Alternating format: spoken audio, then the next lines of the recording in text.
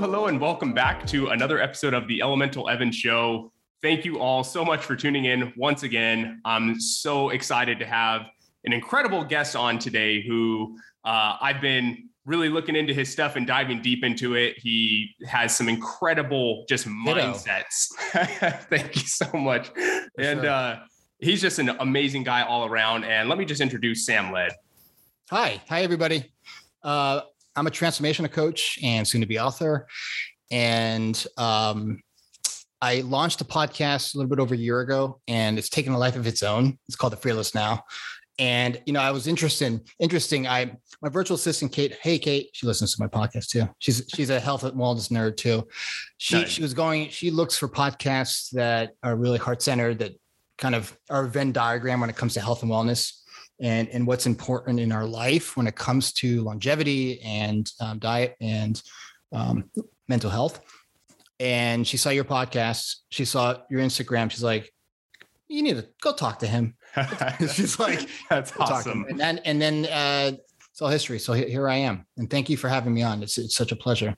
Yeah, absolutely, Sam. And let me just say, after listening to your podcast as well, that was one of the big reasons I wanted to have you on, was just, I can tell your heart and your passion is in what you're doing, and you're really doing it from a point of view of service, for others. And that's where I come from as well. I think when you kind of have like a history where you've worked through it, what it feels like to be in that position, and you're able to really provide so much to people, even just on not even receiving anything in return, but just like knowing that you help someone out. And I really appreciate that from you. And I didn't pay you to say that. Absolutely not. But thank you, brother. I really appreciate it. And it's a labor of love. And I think if I can make a living doing what I love, and it's not, there's no labor. Yeah. It's labor free. It's just, my days, like, I pinch myself, like the days go by so quickly. I'm like, what did I just do there? Oh yeah. I talk to this guy. Yeah. And it is. And I think that's, if you can find what you love and it's not at work. Yeah. Just a lot of hours. Yeah, for sure. Yeah. Yeah. Well, all right. I think let's just go ahead and kind of introduce you a little bit more to the viewer or listeners here. So let's start off with something simple. Where did you grow up and where do you live now? I live in beautiful Santa Barbara, California. I'm spoiled to live here. Yep. I can't, Yep. And it's been here 20 years. Basically, I feel like I've been here all my life. But I was born in Connecticut, grew up on Long Island Sound and South Florida. I went to school back in Florida, college, UF, and also high school. So I'm a bi-coastal, I'm a Southern Yankee Californian. And awesome. The interesting thing is, I have almost more relatives that are from like Florida of all places and California than from Connecticut. We still have family in Connecticut. And my parents' family live in Florida, and I have my sister and her family live in New York, and I have an aunt in the Bay Area. So we're scattered, but but Santa Barbara is really, my heart's here, and I fell in love here a couple of times. Yeah, it's a serendipitous place, and I came out to Santa Barbara serendipitously. Like, sounds like what you did in your journey. Yeah. And so, Santa Barbara doesn't find you. You don't find Santa Barbara. Barbara finds you. It's just so total serendipitous. I did that backwards. Yeah, you're good. So I opened up a alternative health and wellness practice. Oh, cool. I do a lot of, some people call it woo-woo medicine. I call it Reiki, light therapy, laser acupuncture. I opened that up in 2007, and it kind of morphed into coaching. But I've always been into coaching. I've always sat down with people and had a conversation, like two blokes, like you and I sitting down. Yeah. And I got that from, I have a master's degree, graduate degree in conflict resolution, public policy work. And my past life, before I moved to California, I was living in the District of Columbia in DC. Okay. I was doing health policy work, working for think tanks. And I was basically working myself to death. Not because the work was so intensive, it's because of the stories I kept telling about, I'm not good enough to be in DC because everyone's smarter than me. I'm not, I don't have a an angle. I don't have a political angle. Right. I'm more on the left side. And I don't even know, sometimes it shifts. And those stories were habitual stories that kept unraveling around me. And my partner at the time, her and I, she got a job with the county of Santa Barbara. She did fiscal policy work, boring stuff, analyst stuff. And I got a job. Wanted to get out to California. My sister lived in LA at the time, in North Hollywood, pursuing the acting thing. Like they all do after college, if you're in a theater major, either New York or LA. And so we hightailed out of the district in a Volkswagen Passat, drove 2,800 miles. Nice. And as we kind of crossed into New Mexico, I remember this, and I'm going to shorten the story because I'm nothing special, but it was just kind of like this feeling of calm that came over me once we crossed the Rio Grande, once we kind of, the Continental Divide kind of feeling. Yeah. This feels nice. This feels right. Wow. And I felt at home. I mean, look, life's not perfect. I've been divorced. I've had all kinds of stuff happen in Santa Barbara, good, bad, and indifferent, but I am still here and I love my work. And thankfully the work that I did in DC prepared me in terms of speaking about mental health, because I was did mental health policy work for Department of Human Services within the District of Columbia, some high stakes stuff. And I worked for, I did stuff with folks with major disabilities, neurological and developmental disabilities on the policy end, on the money end. And that kind of got me prepared to kind of tackle coaching in a way that I never thought I'd be sharing with people. Right. Right. Yeah. Getting really vulnerable. Yeah. Right? Yeah. Sharing my story, sharing my own, quirks and features, my own frailties in a way that it's kind of turned into a dream, which I never thought, this is the kind of time to do that, especially we're still in a pandemic and people are still suffering. But more importantly, when I can come out with brutal honesty about my journey and then walk the walk and talk the talk. Yeah. Because I came across coaching and I took all my tools that I learned from marketing and from policy work and from working on the other side of public health and seeing the disaster that our public health system's in, and then packaging it up and getting trained and becoming, learning these alternative modalities. And instead of, going down the traditional route and continuing to embrace things that I didn't believe in. Yeah. It was kind of, it was my awakening to seeing like what is true in our life versus what is made up.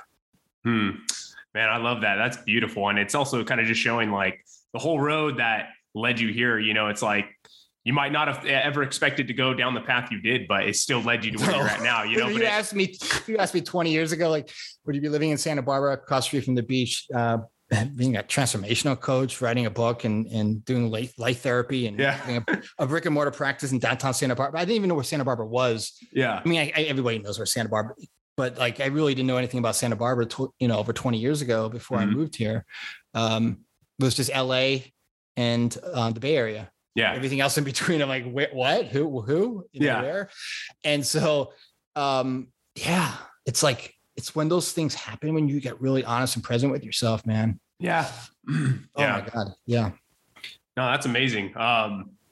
Okay. This is going to be a good conversation already. I'm loving this. You can shut me up though. If I'm going. No.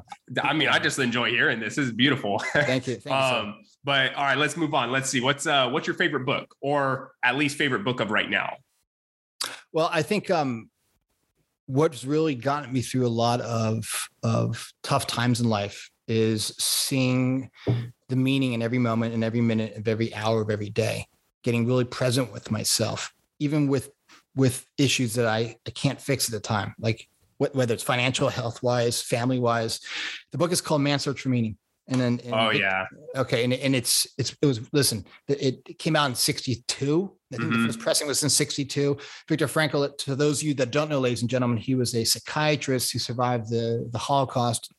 survived the camps. He was in Auschwitz. His whole family perished in the Holocaust in the camp, and he basically witnessed his family being systematically exterminated, and everyone around him. And every time I kind of get caught up in a whole bunch of thinking about doom and gloom in my life, or I get on a thought train, or what we call it, a bunch of insecure thinking about where I'm going with my life. I kind of look at it as like, I'm back up in my machine code called thought. That's not me. Yeah. Thought and thinking. And I'm going to just like see and literally look in front of me right now and see how blessed I am. Despite myself, despite my ego telling me, or my intellect telling me that, that I'm an idiot and I can't do anything right. You know what I mean? Yeah. Yeah. So, Viktor Frankl, he wrote another book that, I think it's called, oh my God, help me here. Is it Yes to Life? No. I only know of that book, Man's Search for Meaning. So I'm going to look into that though, because that book is incredible. Yeah. I mean, I have another book though that is kind of like, if you don't mind, it's lay it on me. There's actually, there's two more books. And I promise, I'm going to pull it out of my shelf because I'm such a nerd. Go for it. It's The Inside Out Revolution by Michael Neill. His work has changed my life. It's the whole focus of my coaching work. And then there's one more book called Still Power. It was written by a gentleman named Garrett Kramer, who was a sports coach. He's a professional hockey coach. Like, oh wow, not NHL, but like minor. I don't know. Okay. Leagues. Right. And he became. So this is sharing the principles of what I do. Share with my clients. It's called Still Power, and it talks about clarity of mind, and how we're looking at things the wrong way. All of us, including psychologists and professionals, mental health practitioners that mean well, that love to, want to help. Right. I've been conditioned to look at things backwards. We've all been conditioned that way. And it's very normal because we have a brain that loves us and wants to keep us safe, that doesn't know the difference between, a ham sandwich that might have E. coli on it, bacteria on it, or a guy chasing after us with a gun. It's all fight or flight, all of it. Yeah. And the brain doesn't care how it's going to, make you aware of it. And because we weren't, and I'll go into this because I know I'm going overboard here with my introduction, but you're good.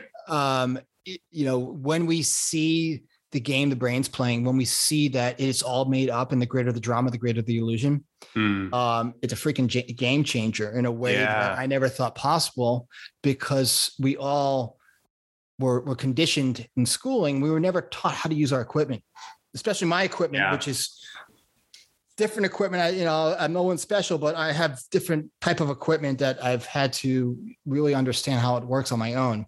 But we don't learn how our brain, we're not taught how mind really works. 100%. Say, learn these equations, right? Yes. Learn your ABCs, recite some Shakespeare, right.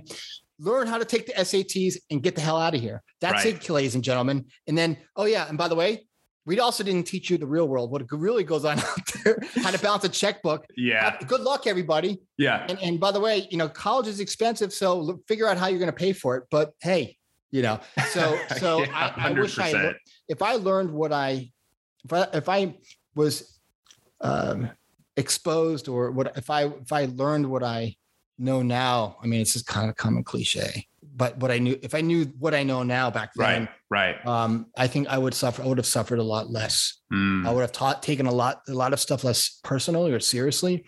And I think I would just have had a more kind of smoother, less stressful childhood and young adulthood, I think. And look, never better late than never. So those books I totally recommend. There's also a book called The War of Art by Stephen Pressfield. Oh yeah.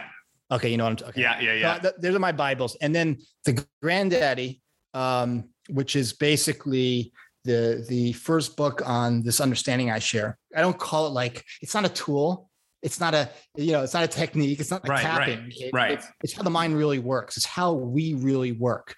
It's built into all of us. Right. That we are not the sum total of our thinking. And the book is called The Missing Link. by Sydney Banks. And I just had it. What did I do with it? I'm definitely going to have you, I'm going to have you send those all to me. So then I can link those in the show notes, because those are awesome. Oh yeah. I mean, the game, for me, it was a game changer. Right. I don't know, again, and I'm going to say this as a disclaimer because I might ruffle some feathers indirectly, innocently, that ladies and gentlemen, do this discovery for yourself. Right. Don't listen to my words. Ignore what I'm saying, actually. Google, do your thing, be your own Google search. Right. And if it resonates with you, great. If what you're doing is wonderful and it's helpful and you don't need to change it, then great. You go with God. Yeah. So, yeah. No, that's awesome. Well, thank you for sharing those. Those are at least 2 or 3 of them that I know of are incredible books. So great recommendations. Did you read Michael? Have you read Michael Neal? No, I haven't read that one. Oh, you're going to, I mean, if you like it. Yeah. I mean, I don't I'm work sure for I'm him. going to like it. Yeah. I've only met him a couple of times, but he's a real deal. That's awesome. He's just, he's a lovely human being too. So yeah. No, that's great. I love it.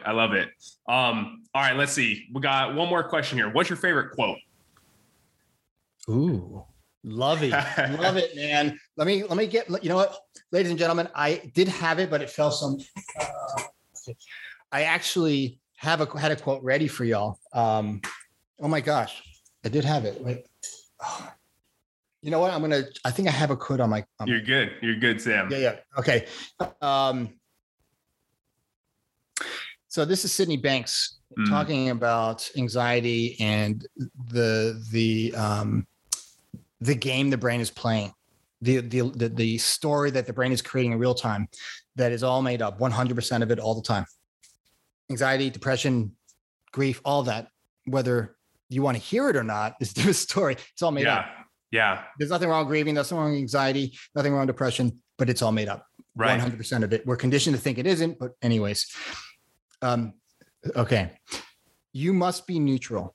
If you are, then that is the best place for you with a minimum of anxiety. You are safe, sure, and protected and isolated from feeling too much. Now, this is not about spiritual bypass. I hate that phrase. Right. It's about what really is true with us as human beings living in a world of thought. I will never be neutral all the time. And it's impossible because we have conditioning that we go up against sometimes. But life is in constant flux of change. I need to experience life, all of it, the whole psychology of it. I am not here to endure life. It is a gift to be enjoyed. So essentially what he's saying is it's okay to be anxious. It's okay to be depressed. It's okay to see your psychology for what it is. Right. But it's not okay to take it on. It isn't. I don't care what I've had conversations with therapists, multiple therapists, especially with my ADHD, quote unquote ADHD. I don't look at it that way. Right. And I said to him, okay, so you're looking at it from a dysfunctional perspective. And this is where Sydney Banks is talking about neutrality. Right. You're focusing on the dysfunction.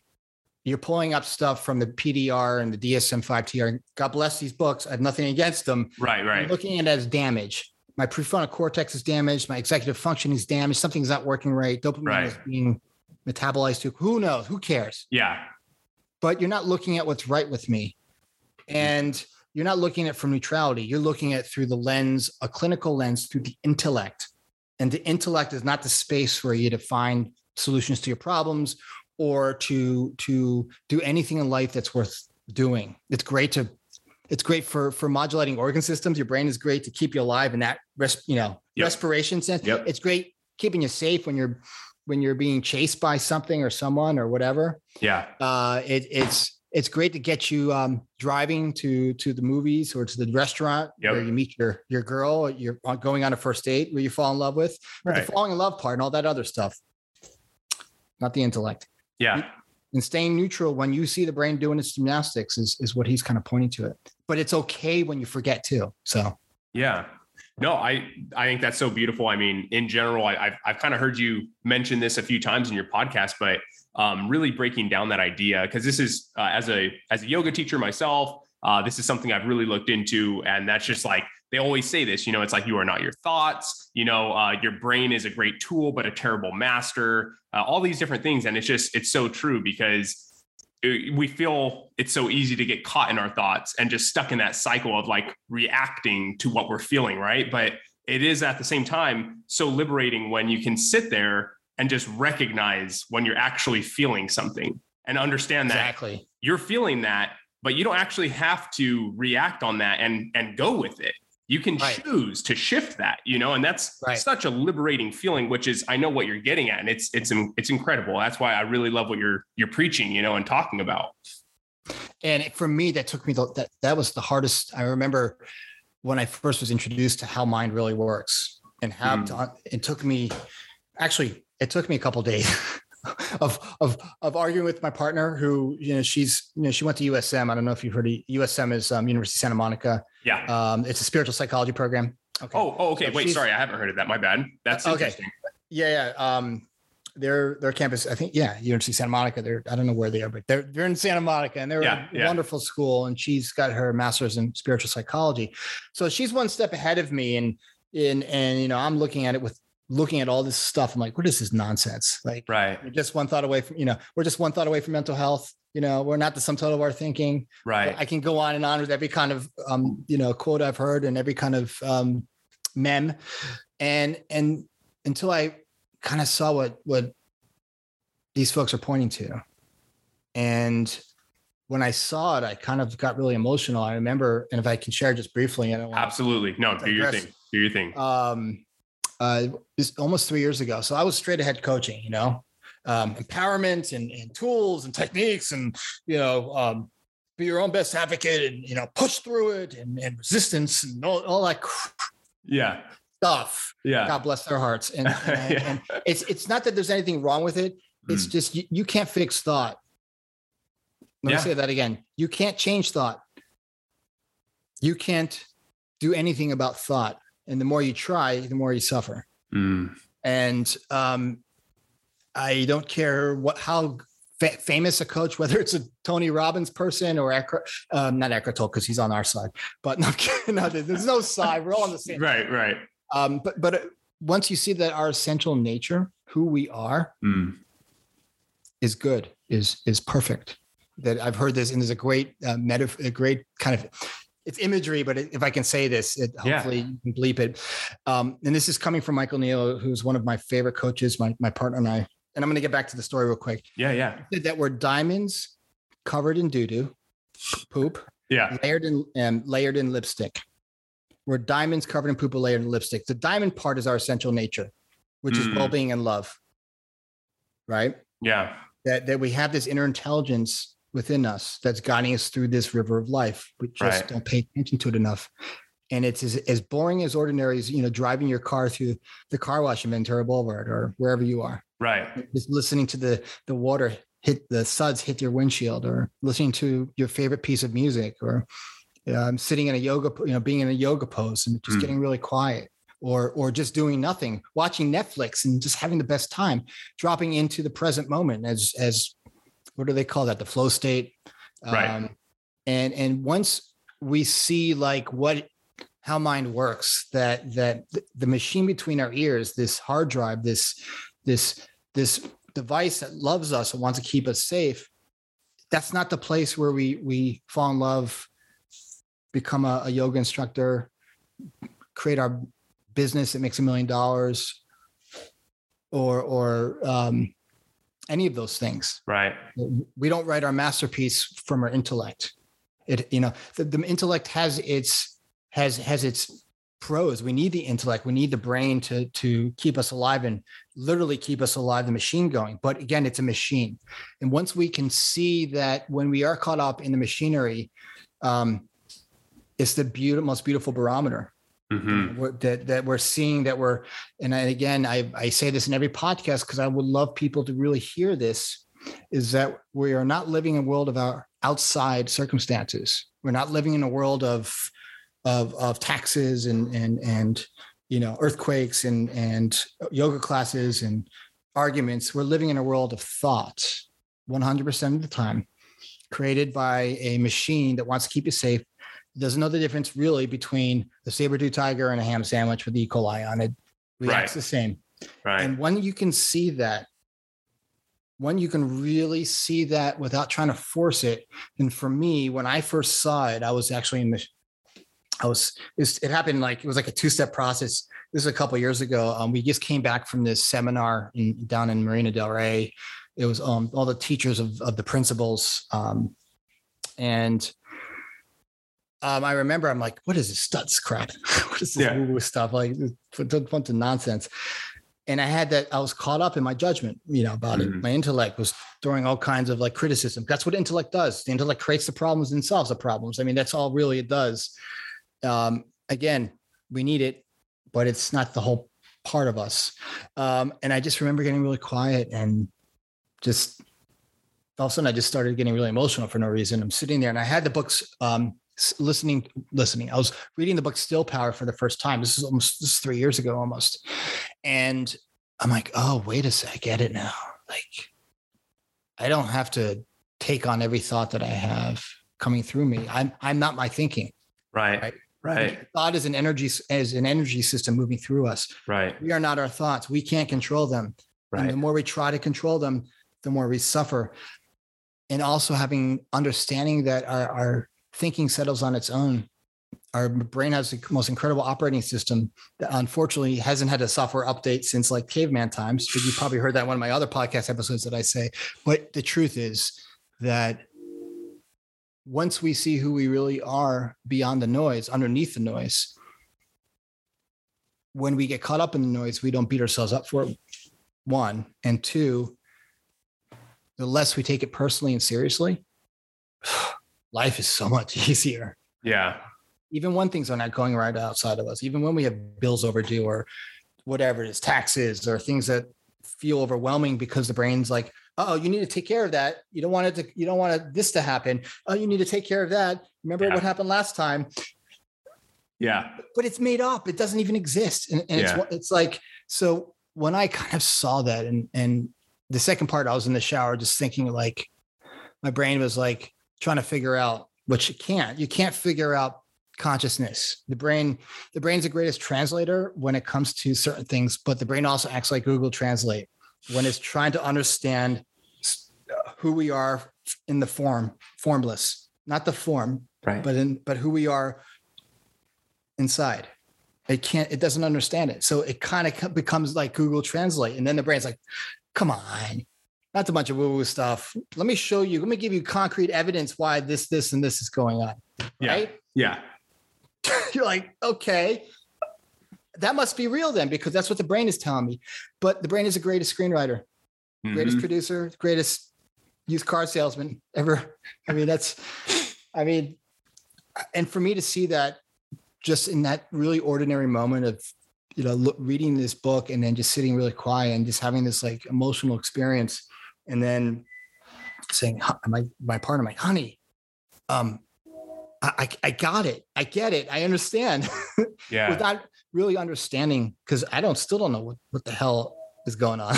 Yeah. But I do know that it's underneath my thinking. That's what's going on. So. No, that's amazing. I love to hear how you kind of came around to that idea, and it's very true. It's something that can't be forced. It's you have to hear it multiple times, I feel, before it actually clicks. And then you kind of go, oh, like that. Now I get it. And it's like an accumulation of all the times you've heard it coming together and maybe being presented in a different form or a different way. And then it finally kind of settles in with you, Yeah. And then you forget again. Yeah. Hello, Elemental Evan listeners. I needed to take a quick break from this episode to talk a little bit about Alitura. They are the most incredible skincare brand I have ever found and used. They have amazing quality ingredients. Everything they use is of the highest quality possible. We're talking royal jelly, different kinds of bee products like bee pollen, manuka honey, as well as even very specific herbs that are great for the skin, along with some amazing clays. I love their clay mask. It is really doing wonders for my face. I try to do one at least once every week, and it's just a nice little self-love, self-care kind of date with myself. But aside from that, during the winter times, my skin gets extremely dry, and being able to apply their Gold Serum daily has been a total game changer for me. And I really noticed just the difference in both the look of my skin and also the feel of my skin. If you guys have not already checked out Alitura, please do so. I have them linked in the show notes, and I have provided you with a 15% discount code on your first purchase. So go ahead and click the link here in the show notes. It's a great way to support the show, and your skin is going to love you for it. I promise you that. This is amazing quality stuff, and you will love every single thing you purchase from them. So go ahead and head on over to their website, check them out. And once again, remember, there is a code Elemental15. Go ahead and click on that. Use that and get 15% off all of your purchase. Alrighty, we'll get back to the show. You're back up you're back up in your ego and trying to, I can't believe they said that to me. Yeah. How dare they? Yeah. Who do they think they are? Do they know? Yeah. Because again, we're dealing with a lot of old equipment on board. Yeah. Yeah. And 100%. It's kind of like, I don't know, the air traffic control. It's kind of an interesting analogy. In this country, the air traffic control system is very antiquated. They're working with equipment that's been around, same equipment since the 70s and 80s. Whoa. Well, we think about our brain, our equipment is hundreds of thousands of years old and hasn't evolved. So, back in caveman times, right? We lived in dirt. Yeah. We had, and I'm sure our gut was a little bit healthier, but even though we didn't live very long for other reasons, but it was a simpler existence. The man went out and hunted and protected, and it was stimulus response, Right. and hunter and gatherer. And we would either chase a tiger or be eaten by the tiger. Yeah. We either run or we kill it. We'd run it or fight it. Right. And then fast forward to today, and the brain doesn't know what's going on. It's like, okay, what is this internet social media thing? What is this airplane? What is this? It's literally like, it doesn't know better. And that, I think that was a real game changer for me when I saw like, I'm much bigger than this neuroprocessor, this pattern recognizer, this machine, this Apple computer between my ears, or my Android device between my ears, whatever you are, right. Whatever you want to call it. And it's doing its best, but the intellect in the brain has its limitations. It's like playing Super Mario Brothers when I grew up with, Mario Brothers, and then getting all the cheat codes and getting to the end of the game. And then you're basically, there's nowhere else to go. Well, the brain tries to figure out all the cheat codes in life, and then it hits a wall because that's not how life really works. Right. There are no cheat codes. I mean, unless you have a trust fund, but that's a whole other conversation. Yeah. And once you see that you don't have control, like life's got you. And, in times of change, like the folks that are constantly learning and constantly seeing like and evolving and getting more conscious and are the ones that are really inheriting the earth. They're inheriting a life of wonderment and discovery. And the ones that think they know everything, which is basically the ego and our intellect, thinks it knows everything. And we all get caught up in the trap, all of us. I did earlier today. And it's very limited. Yeah. And if we continue to do that, it's quite uncomfortable. It can lead to lots of suffering and depression and anxiety when we're just so caught up in the intellect and overthinking our thinking that we don't see the forest from the trees, and it can end up becoming, snowballing into mental illness. So for me, that was pretty much a game changer, because I've had ADHD most of my life.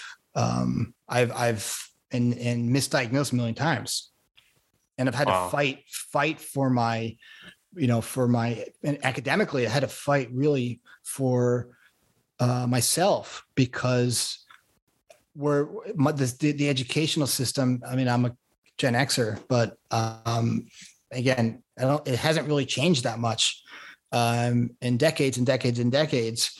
Dealing with a very rigid system that sees it outside in, not inside out, and a system that doesn't teach you how to really use your mind, right? How to understand how the mind works, right? And literally, and I could tell you a story, but I had to fight it because it made no sense to me. I mean, I was an advanced placement, English, honors history, communications wise, writing wise, I was a freaking rock star. Mm-hmm. But I was on the other end, mathematics and reading comp and these other things I was so weak in that they literally, it didn't make any sense to me how that's possible and how they wanted to kind of put me in another classroom in another building where I had all my friends in one building, Right.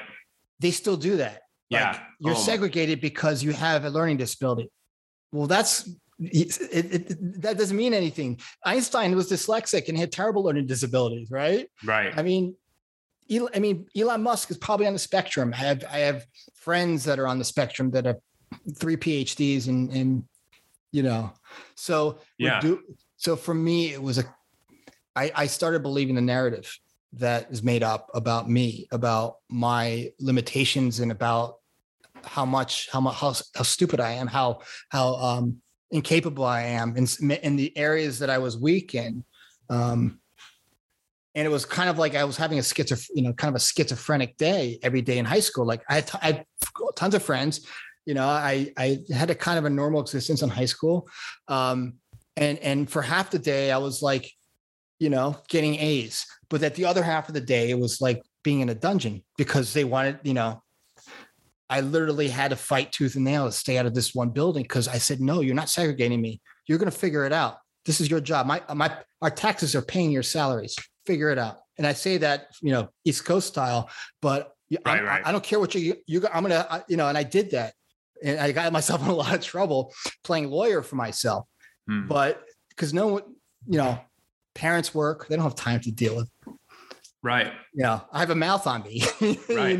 Yeah. So I advocated for myself, and I won't go into how many times I told my principal, and this is a big high school. This is like 3,000 kids, public high school. I didn't go to private school, a normal kid. And and this is also in my book, but it was being a neurodiverse kid, not understanding why I'm segregated, and they wanted to put me in another building with people and there's nothing wrong with and there was nothing, all the kids in this building, most of them, besides the ones that had, physical limitations that needed Correct. to be. Yeah. But I'm talking about kids like me, kids who are on the spectrum, or kids that have learning disabilities, kids that just learn things differently or learn things slower, whatever that is. Yeah. Right. And whatever neurotypicals are. What does that mean anyways? Right. Like, who's creating the bar? Where's the metric for that? Right. And I don't care what, and so for me, I didn't understand coming from, my parents are educated. They're in the mental health profession too, which helps. So I kind of understood how things worked from an education perspective in the public schools. Unfortunately, it didn't, it led to a lot of turbulence in high school, especially because of the fact that I wouldn't put up with it. Like, you're not putting me in that classroom. Oh, you're too good for these people, huh, Sam? The bullshit. Jeez. Right? Yeah. So, that's crazy. It's happening. It happens. And a lot of kids don't know better because they think, they're looking up to the adults. Yeah. They know better. They know something that I don't know. And I'm like, no, you don't know something that I know. You should know. I remember going to my guidance counselor once, and I was really interested in anthropology and I said, so I just wanted to, I was being a smart ass. I'm like, terrible. But looking back at it, it's kind of funny. I said, what do you think about anthropology? What can I do in it? Tell me what is anthropology? And she looked at me and she's like, well, that's the study of anthros.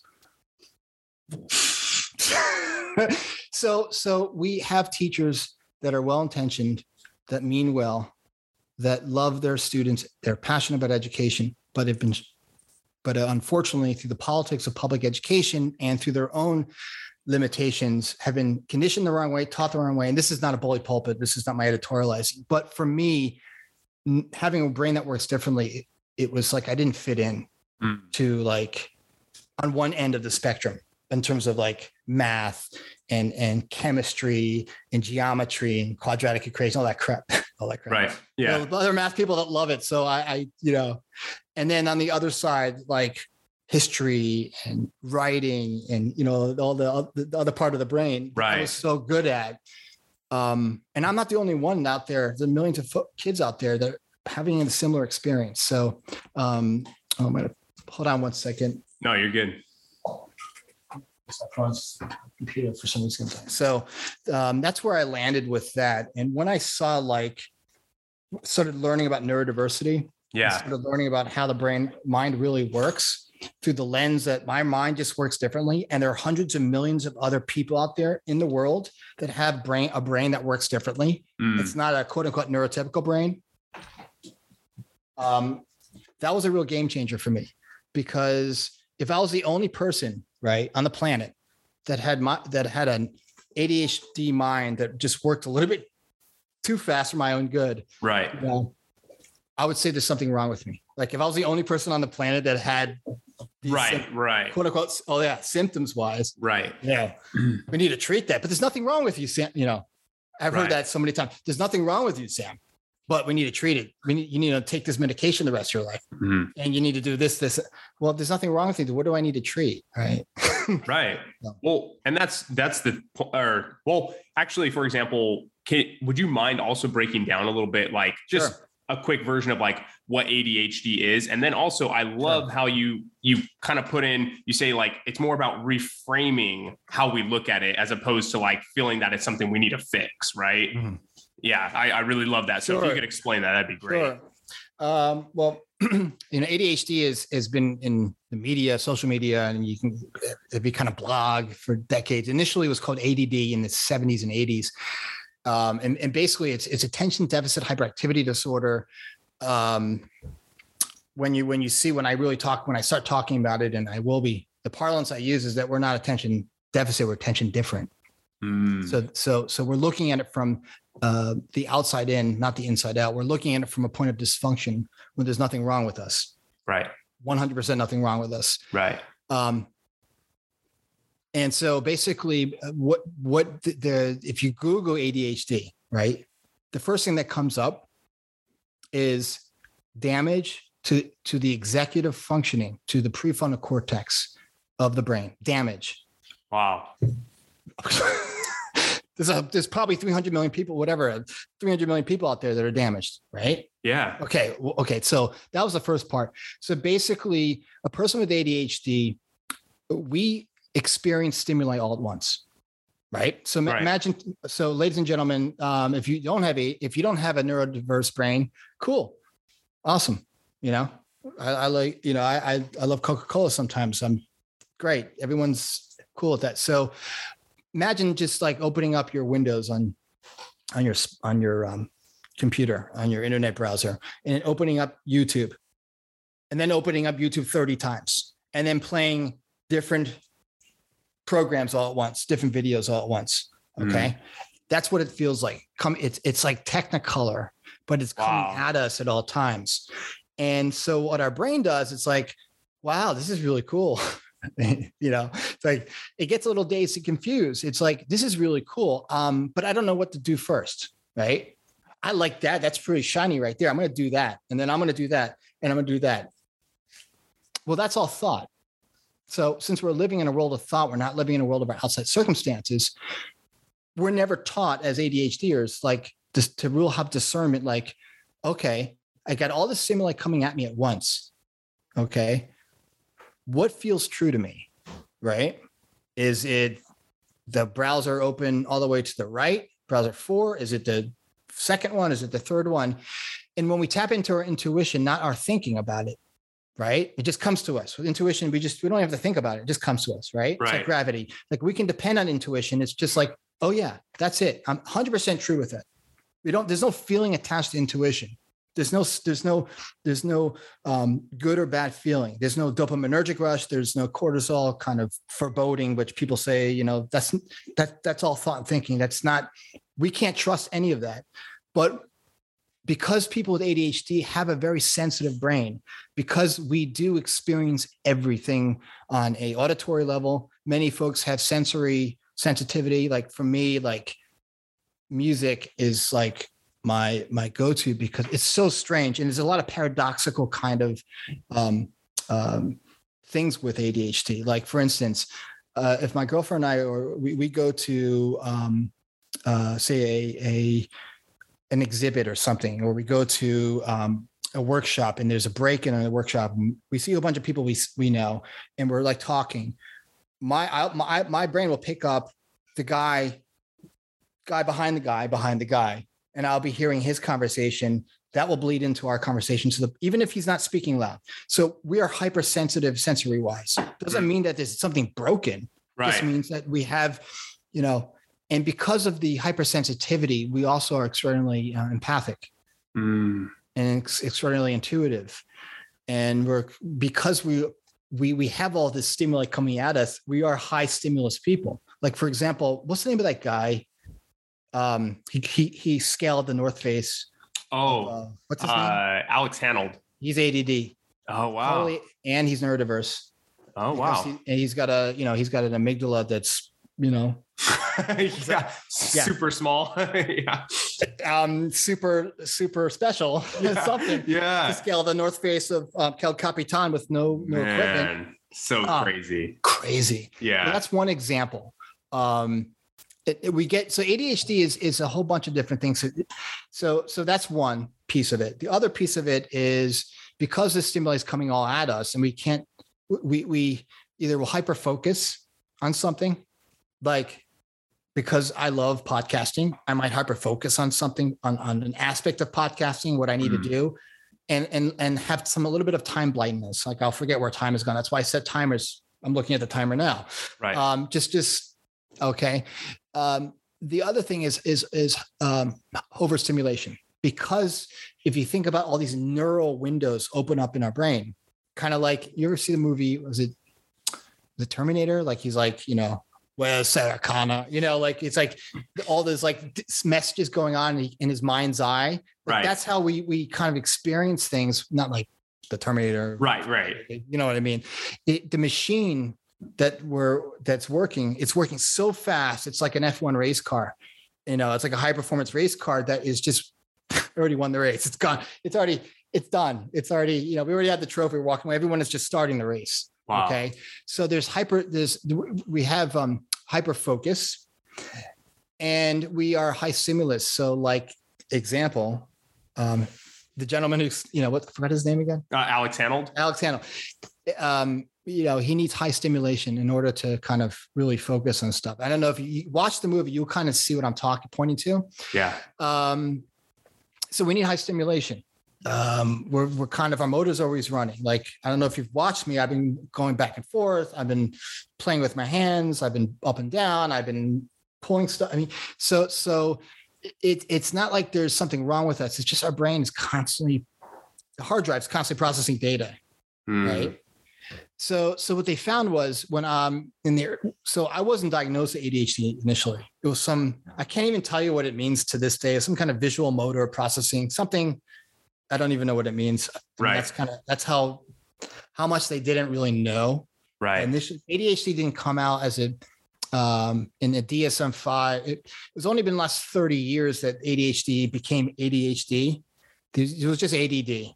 Right. Okay. Yeah. And back in the early 80s, when I was a little kid, what they would do is they would give you a stimulant. So psychostimulants like Adderall and Ritalin, basically for us, have the opposite effect that someone who, if you took it recreationally, you'd be cleaning the house and, yeah. running around like it'd make you really hyper, like too much coffee. Right. Well, for us, it slows us down. We don't know why, but back then they didn't really have a lot of psychometric testing to really it was all experiential. So they would give you like Ritalin. And if you had a terrible reaction, which a lot of kids did, like it can make you depressed. It can make you even worse. Then they would say, okay, that doesn't work. We know that we're going to so these kids are all suffering. They're basically guinea pigs. Then they're throwing another stimulant and another stimulant. I wasn't officially diagnosed until over about 21 years ago. Wow. So wow. This whole, this whole period of time, and I'm not my story is nothing special because there are a lot of other folks, millions of other folks have similar stories, but didn't have the resources, thankfully, that I had that have, unfortunately, some of them believed all their thinking about themselves, about their ADHD, about how they couldn't get their shit together. And a lot of them are in prison. A lot of them are into drugs and died of, drug overdoses, suicide. I mean, it's so misunderstood, my friend. And it's so sad because it doesn't need to be that way at all. Right. It's not, this is something that we could have taken care of, when we finally figure out that, say, Johnny has a neurodiverse brain, right? Like I had a wonderful guy on a podcast episode. You should listen to it. He has a podcast called Asperger's Growth. Okay. Nicest kid. He's in his late 20s and he's on the spectrum. Sweetest guy, so sensitive. So part of also the Venn diagram with Asperger's and ADHD is the sensitivity. Like we're just really sensitive. And it's funny, like yesterday we were watching, or 2 days ago, my partner and I were watching, something that Netflix, and it's like, I started crying. I'm like, I'm a man, what's going on? We're just really sensitive because we experience life all at once. So this gentleman, his name is Alex. So he's from the UK, and the way he was able to harness his Asperger's, which has a lot of ADHD. And I hate to use this word because it's really not, because there's no symptoms. It's just how our brain works. Right. Symptomatology or features or how they work. There's a lot of similarity. Yeah. He was able to really get his mind, learn how the mind worked, was through Taekwondo and through the martial arts. And he became this, instead of like, again, going to drugs or to crime or to God knows what else, he harnessed it. He learned how the brain worked through getting really quiet and really present. Yeah. Through the martial arts. And I'm like, he's a total success story. Wow. But we're not told that. Yeah. Growing up. Yeah. Can you imagine? I mean, like if I had this information, actually I wouldn't be talking to you because I wouldn't. It's a divine, everything happens for a reason, but you know what I mean. Right. Yeah. No, that's so incredible. I think that's so important to really reframe that and to understand that, for people who are diagnosed ADHD or know people that are diagnosed that, and just understanding that you don't need to look at it through the framework that we've been given, we can understand that, like, look, it's just like, I love the term neurodiverse. That's actually, you're the first person who's ever said that to me. So I really love that term. That's incredible. And a beautiful way to look at it too. Right. Because we all have different some of us have iOS operating systems between our ears. Some of us has Android, we all have a brain, but all of our brains work in terms of like maintaining, respiration and all the stuff to keep the machine alive. Right. Like this skin suit we're wearing, this meat suit we're wearing. But when it comes to deeper processing, it's very different. And why I initially once I learned and discovered how like mind works, how the system works and the principles, part of me was like, darn it, why wasn't I taught this? A, and B, all the years that I beat myself up and put myself through misery, my family through, there's been a lot of like, but nobody knew, like, no one, everyone's conditioning is, this is how it's always done. Right. How it's going to be. And you need to like adapt and overcome. And that's bullshit. Excuse my French. No, you're good. You're good. And that's being resilient is not about adapting and overcoming. Now, obviously, if you have, God forbid you have cancer or some kind of physical issue, adapt and overcome. But, we all have our inner resilience here, right? I found that because I'm talking to you right now, I found my inner resilience. It was always there, but I had to get through a lot of crap and noise up here in order to really see that like life's got me, life's got you, life's got us. Yeah. We really, and that's not some kind of Instagram, idealistic, Tony Robbins thing. It's the truth. Once we see the noise is the game that is innocently the brain is playing to keep you safe. And it's going to manifest very bizarrely sometimes. And that, as Sydney Banks says, you must be neutral, which means like once you get curious about like, how is that possible? Right? Like, Yeah. you ever like watch your brain try to play like fortune teller or like Nostradamus, like predicting the future, like in ancient, future fantasy, like fantasy football, like trying to predict where that's going to go. Right. Like, I don't know. Right. I don't know. The can opener words. Yeah. But my point is, it's like our brain does all that because it loves us and wants to keep us alive. 100%. But it just like a helicopter parent, sometimes it's over the too much. Yeah. And it does more harm than good.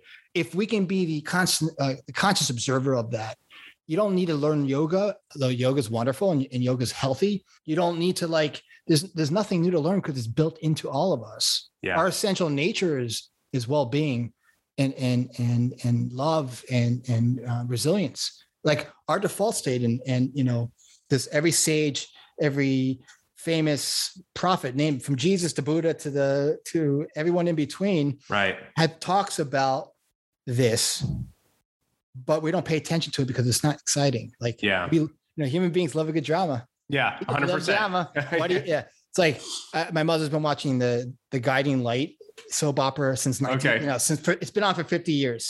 Wow. Obviously, because human beings, we get addicted to drama. Yeah, we get so addicted to the drama of life innocently because it's just like anything else that we habitually focus on over and over again. Yeah. Right. Yeah. It doesn't matter what it is.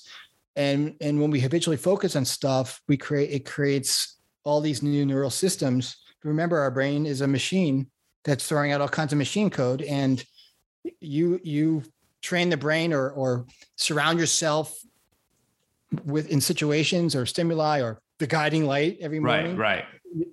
You get sucked into the soap opera, but at any point you can walk out of the movie, man. As the 60s term.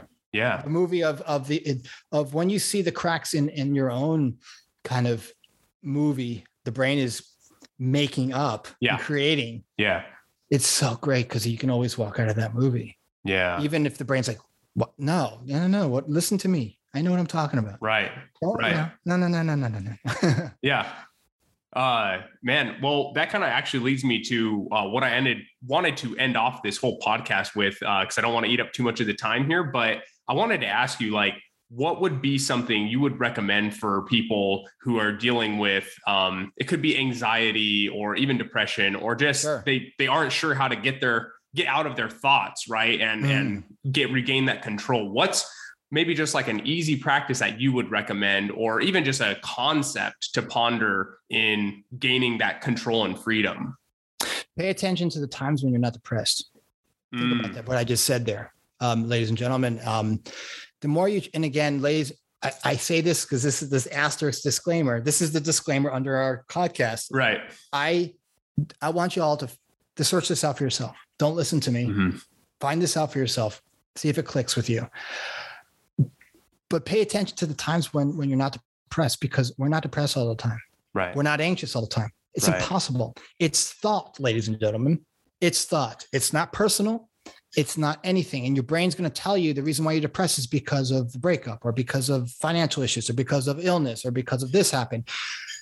But how's that possible? Because you can still have terminal cancer and still have a lot of happiness in your life. Mm-hmm. And then some depressive thoughts come in, some old thoughts. The brain is the ultimate tape recorder. The brain packages up trauma from 30 years ago, and it's a nice little package. It's like an Amazon package. It comes to the door. It comes, comes into our mind's eye from how much you're a loser you were, how much you failed back then, and that's stopping you from writing the book you love. Right. Or because you're not well, that means that, because you have a limited time on the earth, that it's not possible to do certain things. Or my point is like, get really curious when you're just getting quiet with yourself. Like point to that space, the space before the noise. We all go there every day. We just don't pay attention to it enough because it's not sexy. It's not drama. Right. You can experience that when you're watching a Netflix show, or you're reading a book, or you're just sitting quiet. You don't have to do anything special. Like, what's there? And that nothingness space, that quiet space that all the great prophets talk about, that's who we are. It's this like that expansive space of unlimited intelligence. That's who we are. That we drop into that space every day. We just don't pay attention to it enough. Whether it's eating a sandwich during lunch, or driving to work, or just having a great conversation with your wife, or your husband, or your friend, or your colleague. Life is ordinary. The ordinary moments of life is the nirvana. Like, we think enlightenment is, and I posted this today, it's such a cheesy thing on Instagram, that life is like enlightenment is some kind of like big experience. Like, like we need to go on a pilgrimage. We need to go to India, or we need to do an ayahuasca ceremony and, performed by some shaman from Encino. But actually enlightenment is, again, driving through that car wash and just watching the soap suds hit your windshield and listening to your favorite piece of music. That is nirvana, because you're present. And the more you see the glitch in the matrix, the glitch in the system, that you can have some terrible health issues that you don't know if you're going to be around in a year, but you still get present, even though things don't look great for you. And you still have moments of laughter. If no one's depressed all the time. Right. But thought fluctuates. Mood always fluctuates. And we can't rely on intellect because it's influenced by mood. You can't rely on the intellect. It has its limitations. And once you see like mood is mood, like that's not something to depend upon, but what you can depend upon is underneath that space. Mm-hmm. Like, if you're really caught up and overwhelmed and feeling anxious or depressed, that's the greatest barometer. It's just telling you, like, step off the gas. You're too focused. Yeah. You can't see stuff clearly, man. Right. Like, holy cow. It's like driving through a fog bank with and your windshield is completely, you can't see in front of you. Right. But the fog is going to clear. And the other side of it is the sun. Right. I mean, we are so capable of seeing this stuff, but we beat ourselves up for having this experience. Like, we beat ourselves up for this thing called psychology. Like, why is it? We're so scared of our experience that we don't see, like, it's going to clear. Like, you can lose your shit.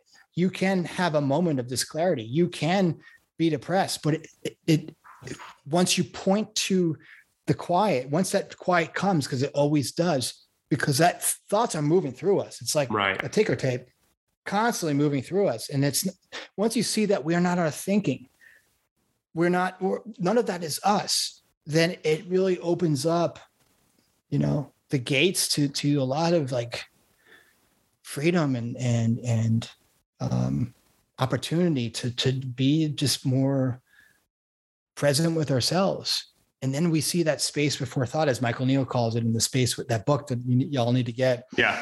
Again, I don't work for him, but it's changed my life. That calm, that quiet that you see when you do yoga or when. Yeah. So. Yeah. Yeah.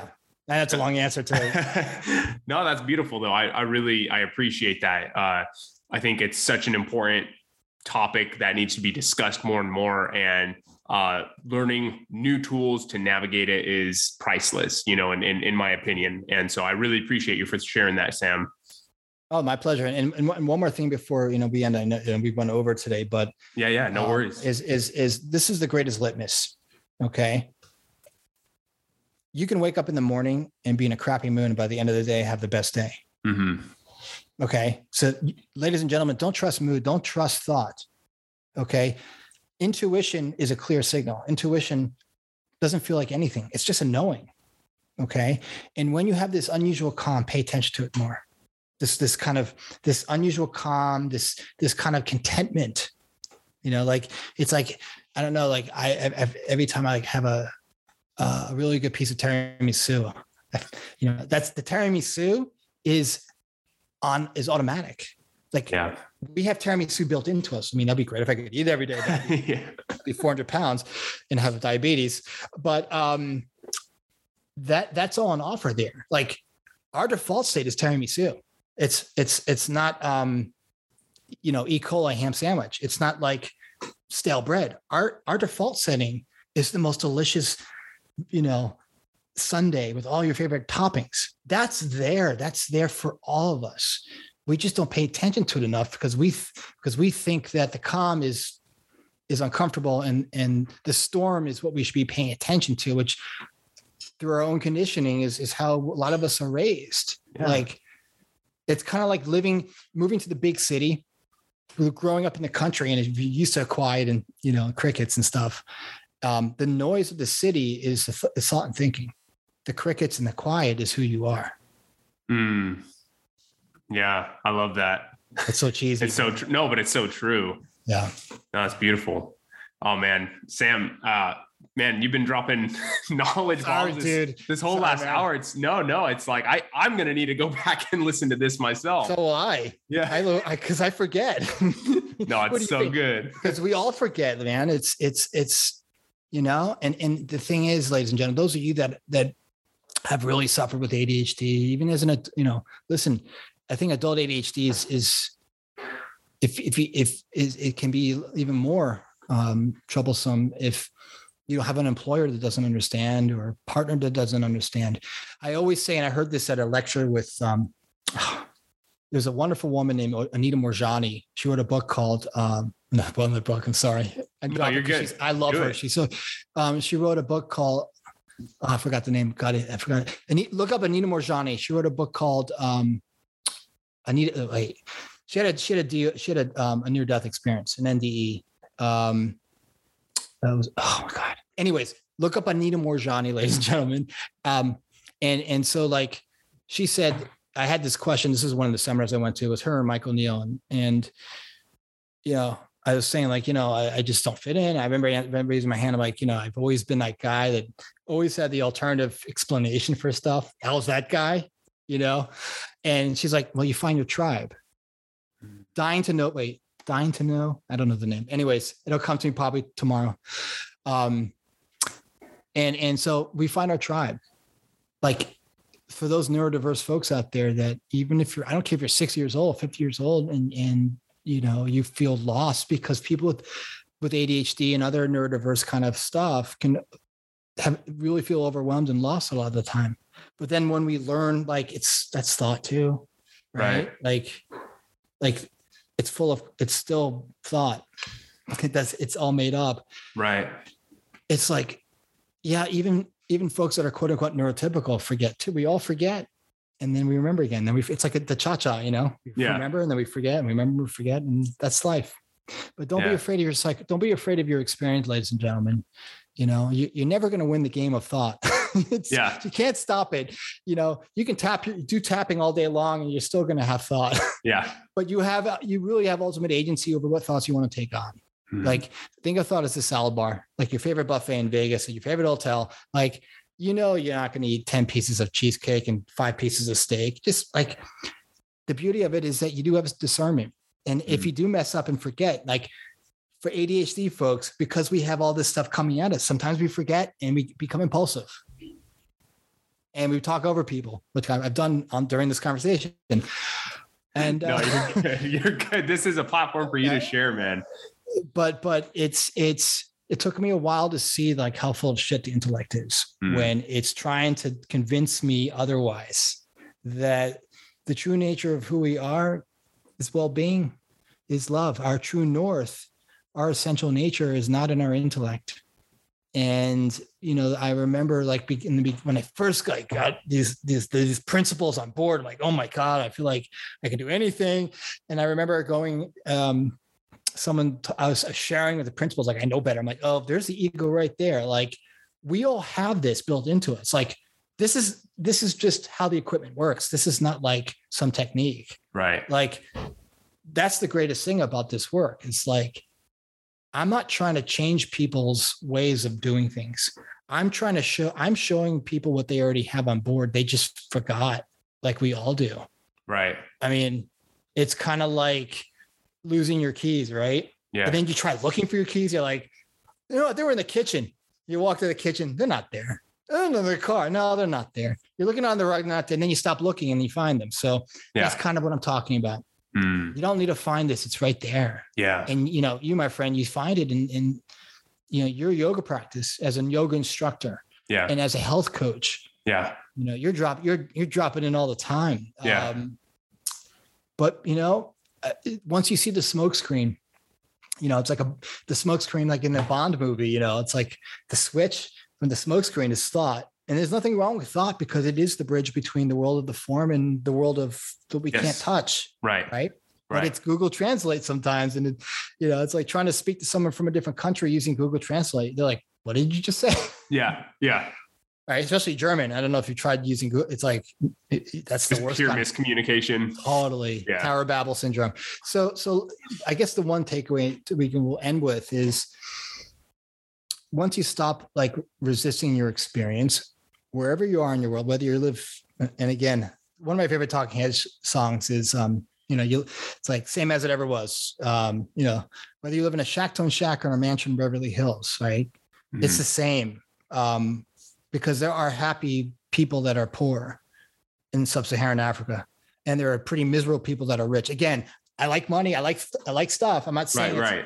But so if you can see the nonsense and the illusionary nature of thought that your supercomputer is creating, and that the bigger the fear, the bigger the depression, the bigger the overwhelm, the bigger the illusion.